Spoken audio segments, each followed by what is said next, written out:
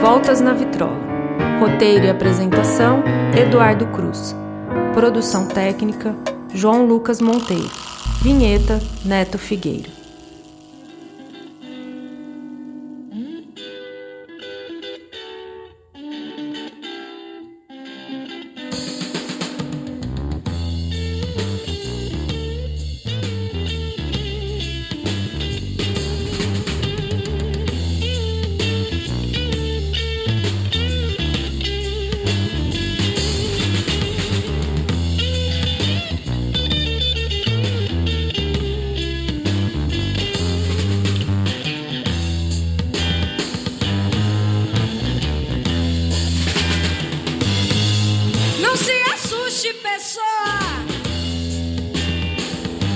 Olá, estamos dando início a mais um podcast da série Disco é Contra a Cultura. E ao fundo vocês ouvem Dê um Rolê, composição de Moraes, Moreira e Galvão, que abre o disco, que hoje será tema da nossa discussão, o Fatal, disco de Gal Costa, lançado pela Philips em 1971 e que é considerado um marco da contracultura brasileira. E para falar um pouco desse disco aí, temos aqui a presença do pesquisador Kleber Sberni. Como vai, senhor? Tudo certo? Tudo certo, beleza. Tranquilo. Vamos aí ouvindo a abertura do disco, Fatal, Gal a todo vapor. Isso aí. Baseado, né? Só pra gente lembrar aí no livro, né? Num poema que tá presente no livro, Me Segura Que Eu Vou Dar um Troço, de Oali Salomão, de quem inclusive é a direção artística do show, né? Esse show aí, que acontece em algumas apresentações, né? O disco é um resultado das apresentações que ocorrem no Teresa Raquel. E o que você gostaria aí de abrir falando sobre esse disco aí, suas impressões do LP? Pensar no disco Fatal é pensar no início da década de 70, de 1970 no Brasil, e pensar também no universo da contracultura, né?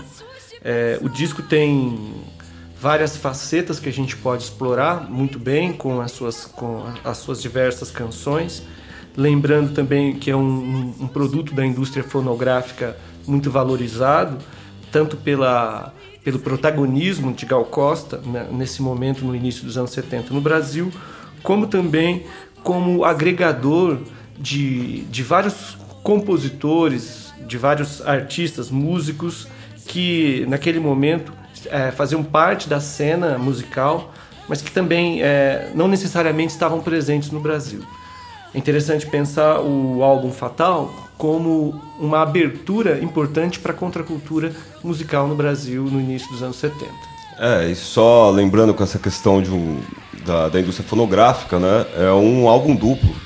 O que já denota aí uma certa faixa, né, de investimento da indústria. Sim, que não era comum, né? Inclusive... mesmo aos artistas que participaram de alguma maneira do Fatal, sejam tocando nos shows ou depois lançando discos, a gente vê que nesse momento o Fatal ele aparece como um produto muito elaborado da indústria cultural.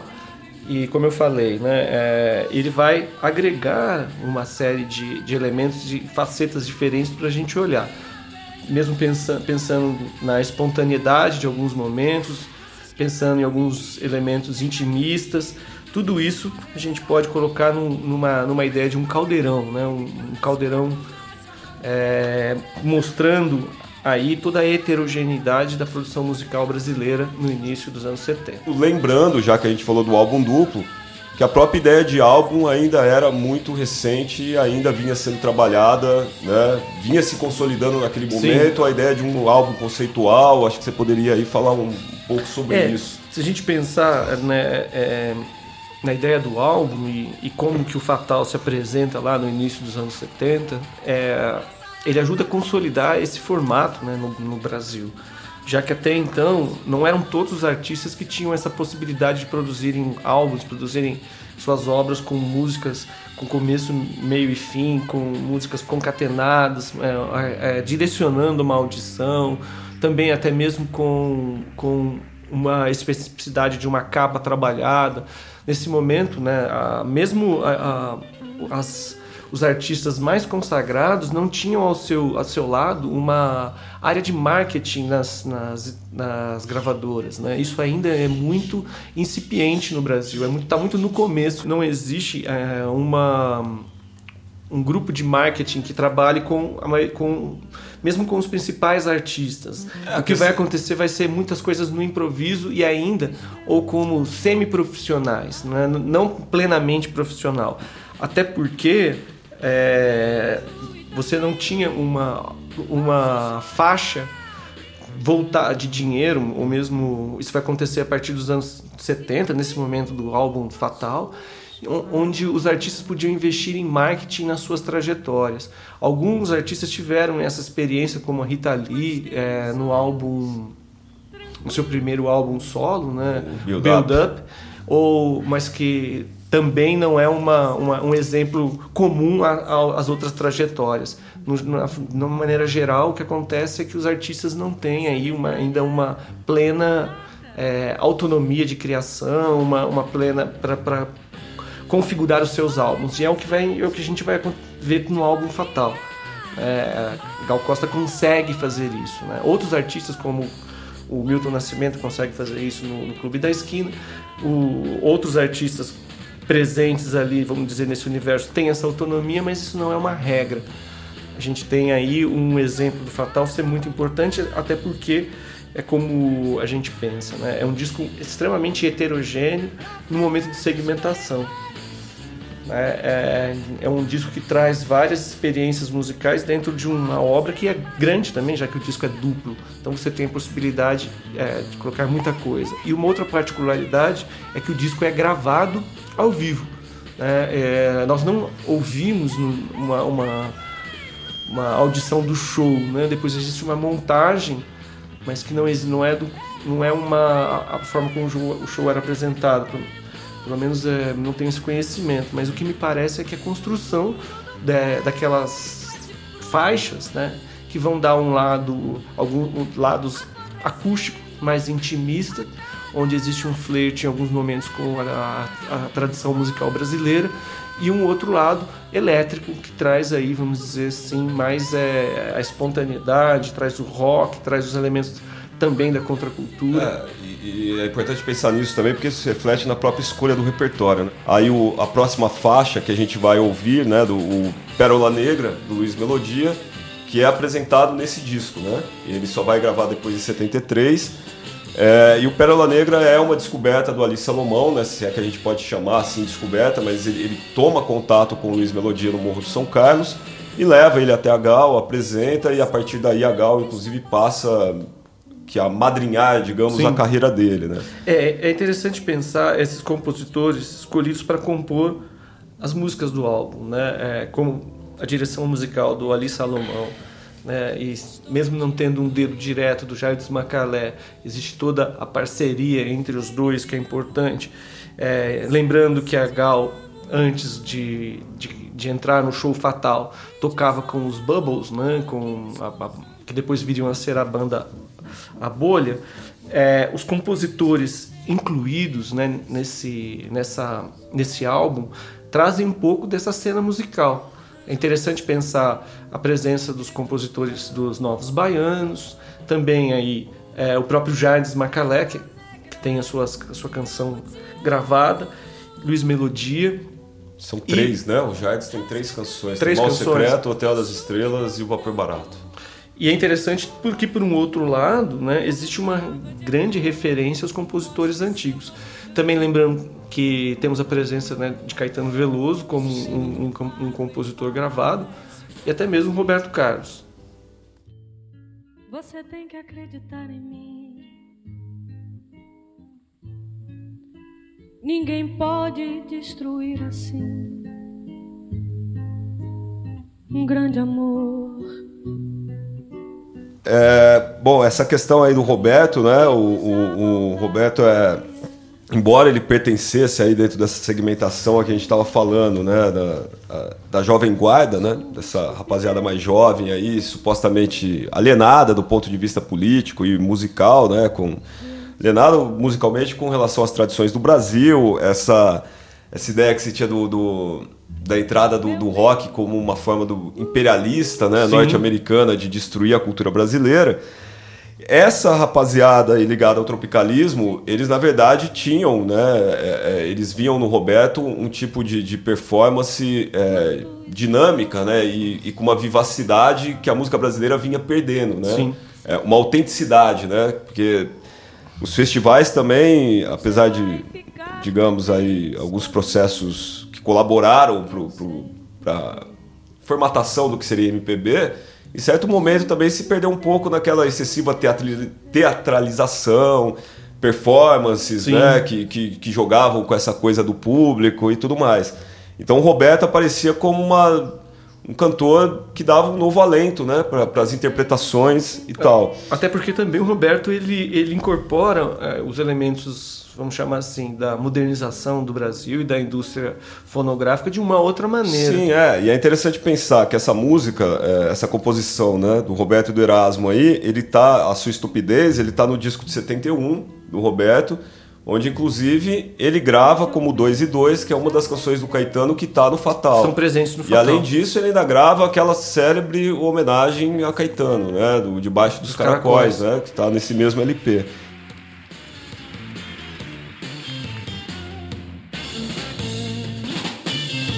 Sim, é bom lembrar também com relação aos músicos, né? Você tem aí a presença do Lani Gordon, que é uma figura emblemática e presente em praticamente todas as gravações, né? De algumas das principais. Sim, na verdade ele com o Jardes já haviam feito os arranjos de base do disco anterior da Gal, né? De 70, o Legal. Você já tem a presença ali do Macalé trabalhando com a Gal e do Lani já fazendo esses arranjos de base. E aí tem uma orquestração que é feita por um maestro, que me perdoe, mas eu não me lembro a referência agora, mas o Macalé já está lá trabalhando com a Gal, né? E sempre, e é legal essa intersecção que é pouco comentada, né? A presença de bandas de rock entrando na cena da MPB, acompanhando esses, digamos, ainda ali não medalhões, mas artistas já consagrados da MPB. Na verdade, né, é caminho de se tornarem esses medalhões, esses monstros sagrados, como foram conhecidos aí a partir dos anos 70, né?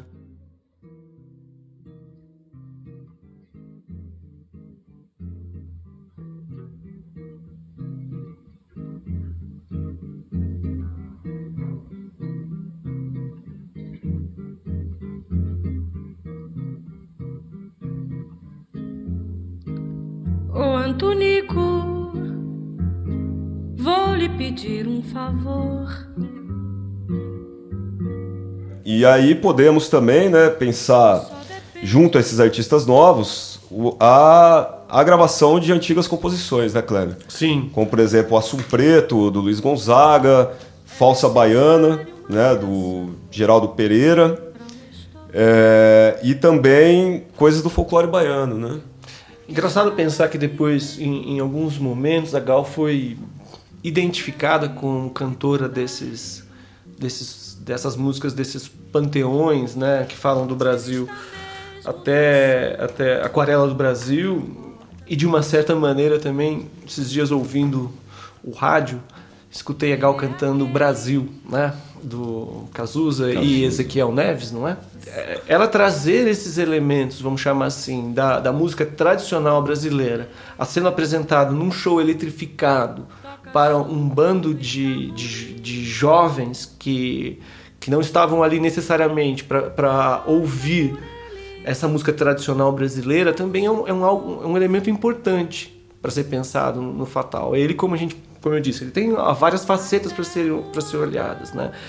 Essas canções, né, algumas delas são praticamente vinhetas, se a gente olhar, que elas são bem curtinhas, estão todas seguidas umas das outras e mostram um pouco desse caráter da Gal mais intimista, contida. Com voz e violão, né? Voz e violão. Com voz e violão. E isso é muito interessante, porque traz o elemento da espontaneidade na performance dela, né? E também se desgarra, vamos dizer, do perfeccionismo para apresentar, vamos chamar assim, a Gal aberta, né, tocando ali. Até é interessante pensar nessa performance dela de peito aberto, sozinha tocando violão, né? Diferente do que havia sido todo o tempo. Ela sempre foi crooner, ou cantando na frente de uma banda, e ela se coloca numa outra posição, numa das partes do disco.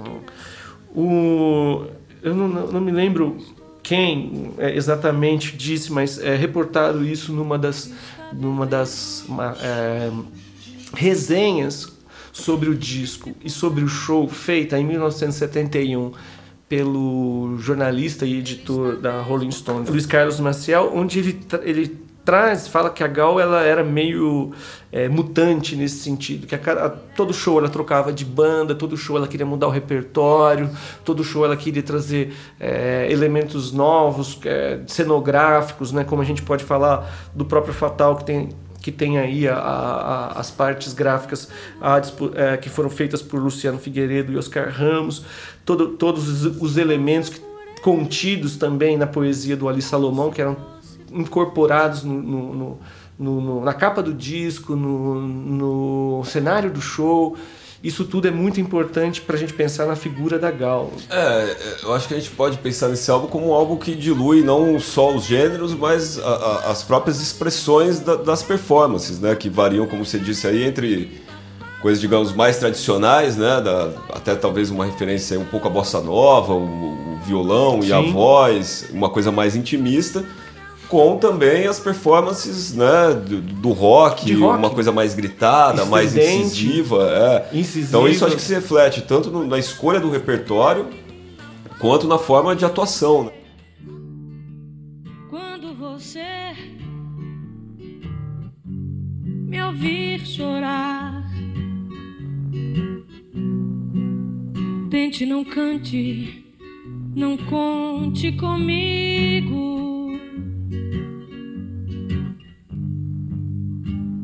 Pensando nessa ideia de que disco é contracultura, como nós estamos abordando aqui, Fatal é um gancho, é um caminho para a gente entender, para adentrar o universo da contracultura no Brasil no início dos anos 70. Né?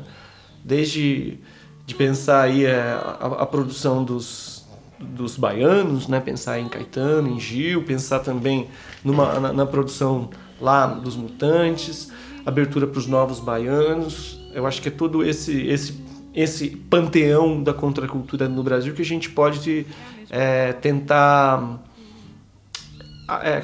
se aproximar a partir do Fatal. Né? É interessante pensar nisso. E toda essa temática. É um disco que tem aí a presença de letras que dizem um pouco sobre procurar outras alternativas, né? Se não uma alternativa, sobre esse sentimento mesmo que estava pesando sobre essa galera, né? Se não existe uma alternativa institucional ou apenas uma alternativa que a gente pode chamar contra o institucional, né, eles estão procurando outros caminhos. Esses caminhos de marginalizar-se como uma forma de se produzir uma resposta ao sistema, né, isso é muito importante. E que está presente também em toda essa produção do começo dos anos 70. São esses os elementos, alguns deles, da contracultura que vão permear aí a produção musical brasileira. É óbvio que a gente está falando de um termo genérico que a gente vai especificando ao longo das nossas falas aqui, genérico no sentido de ser geral e de procurar dar conta de uma série de manifestações que permearam aí os anos 60 para os 70 em todo o mundo, né? Lógico que se a gente pensar na contracultura do desbunde, aqui voltada quando a gente olha para o que aconteceu no Brasil, no Rio de Janeiro, em Ipanema, nos eventos que a gente pode mapear como esses eventos de produção dessa cultura chamado Wood-Grude, né? Também, né? Uma outra expressão, né? Foram várias expressões pejorativas que serviram para denegrir não, né? Para de certa forma diminuir a importância daquilo, como volta naquela questão, né, da engajamento versus alienação, cultura brasileira versus cultura estrangeira. Quando, na verdade, né, Kleber, aí é uma coisa pra gente pensar assim, né? A música brasileira já nasce, né, de uma série de hibridações. Sim, né? O Brasil é híbrido. Já é uma cultura transnacionalizada desde seu princípio. Então esse próprio momento de consolidação da indústria fonográfica, de consolidação da MPB, da música popular brasileira, como uma instituição grafada com letras maiúsculas, né, MPB, eu acho que põe em disputa uma tentativa de se cercear mesmo os caminhos da música, né? Conforme o desenvolvimento da própria indústria, isso foi se acelerando, vamos chamar assim, né, se intensificando. Até porque nos anos 70 o disco faz a carreira dos artistas, né? Se nos anos 50 a música, o disco ele é um subproduto da vida do artista, nos anos 60 o disco começa a surgir, mas não tem ainda surgir como um elemento importante na carreira, mas não tem um mercado desenvolvido. O compacto é aquela ideia do compacto vende música, isso. Né? Você vende uma música que estoura lá, então a música ia pro festival, saía de lá no compacto, de um lado normalmente trazia um artista, do outro o outro. E o compacto vendia 300, 500 mil cópias, o que levava o sujeito a gravar um disco, mas que necessariamente também não era um álbum naquele sentido que a gente comentou antes. Exato. Né? Os álbuns eram coletâneas de canções, como continuou se produzindo. Né? Todo álbum é um LP, mas nem todo LP é um álbum. Exato. Né?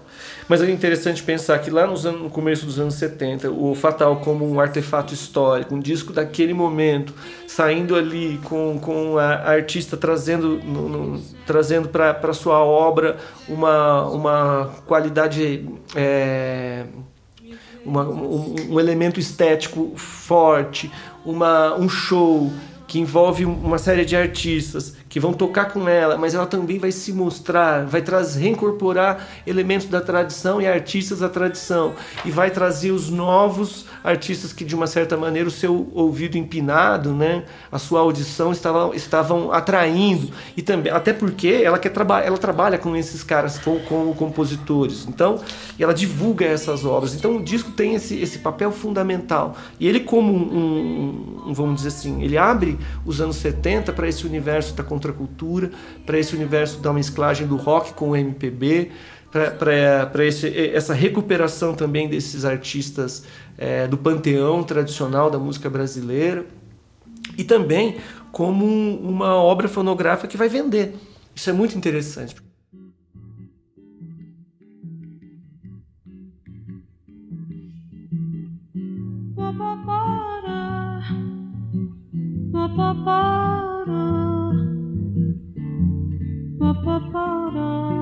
E só aqui para fazer justiça, para não nos esquecermos, tem um dos artistas da velha guarda aí que são gravados, chamada velha guarda, né? Nesse caso da velha guarda do Estácio que é o Ismael Silva, né? Quanto o Nico, que eu acabei esquecendo de citar, e também um artista mais da turma mais recente, que é o Jorge Ben, né?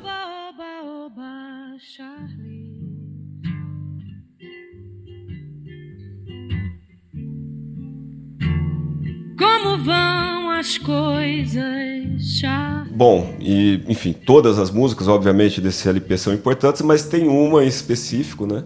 Que se tornou quase que se a gente pode dizer assim, um hino dessa geração, né? Que demarcou muito esse período, que é uma composição do próprio Alico Jardes, né?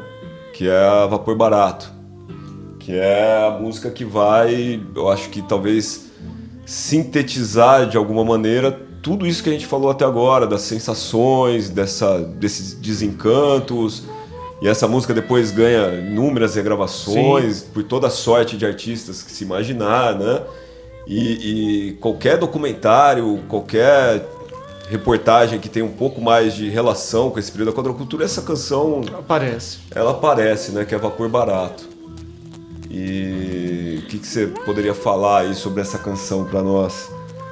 Vapor Barato, ela é uma canção que se torna um ícone, né, tanto da contracultura como, de alguma maneira, a incorporação dos elementos da contracultura em outras obras, né? A gente sabe que ela tem uma cheio de linguagem figurada, né? E é a música que fecha o disco, né? Até como uma forma mesmo de amarrar todo esse sentimento mesmo. Eu acho que, lógico, como você falou, né? A gente não sabe ao certo se no show essa sequência de músicas eram respeitadas, ou se aquilo é uma costura que é feita ali pensando na própria ideia de disco, né? Um disco que começa elétrico, passa para parte intimista, volta novamente a pegada mais rock and roll, depois volta o intimismo. E acho que o Vapor Barato mistura essas duas coisas, né? Eu acho que é significativo pro universo do começo dos anos 70, né? Como a gente está falando aí, como nós falamos em contracultura com as suas várias facetas, até usamos a ideia de que contracultura é uma palavra generalista demais, está relacionado um pouco com uma decepção, vamos dizer assim, com o que estava para acontecer, prévia, né? Existe esse momento de bastante melancolia e tristeza, sobretudo pelos amigos que não estão presentes, sobretudo pelas ideias cerceadas, aquilo que não poderia ser dito, e fundamentalmente não vou dizer que uma ausência de planos para o futuro, mas uma descrença no futuro, né? É um momento de reflexões nesse sentido. Mas é isso. Então ficamos por aqui e voltamos em breve. Depois dos nossos comerciais. Um abraço. Acompanhe nossas publicações em nosso site www.casadeorates.com ou nas mídias sociais, Facebook, Instagram e Twitter, através do @CasaDeOratesBR. O Voltas na Vitrola é gravado no estúdio na Banguela.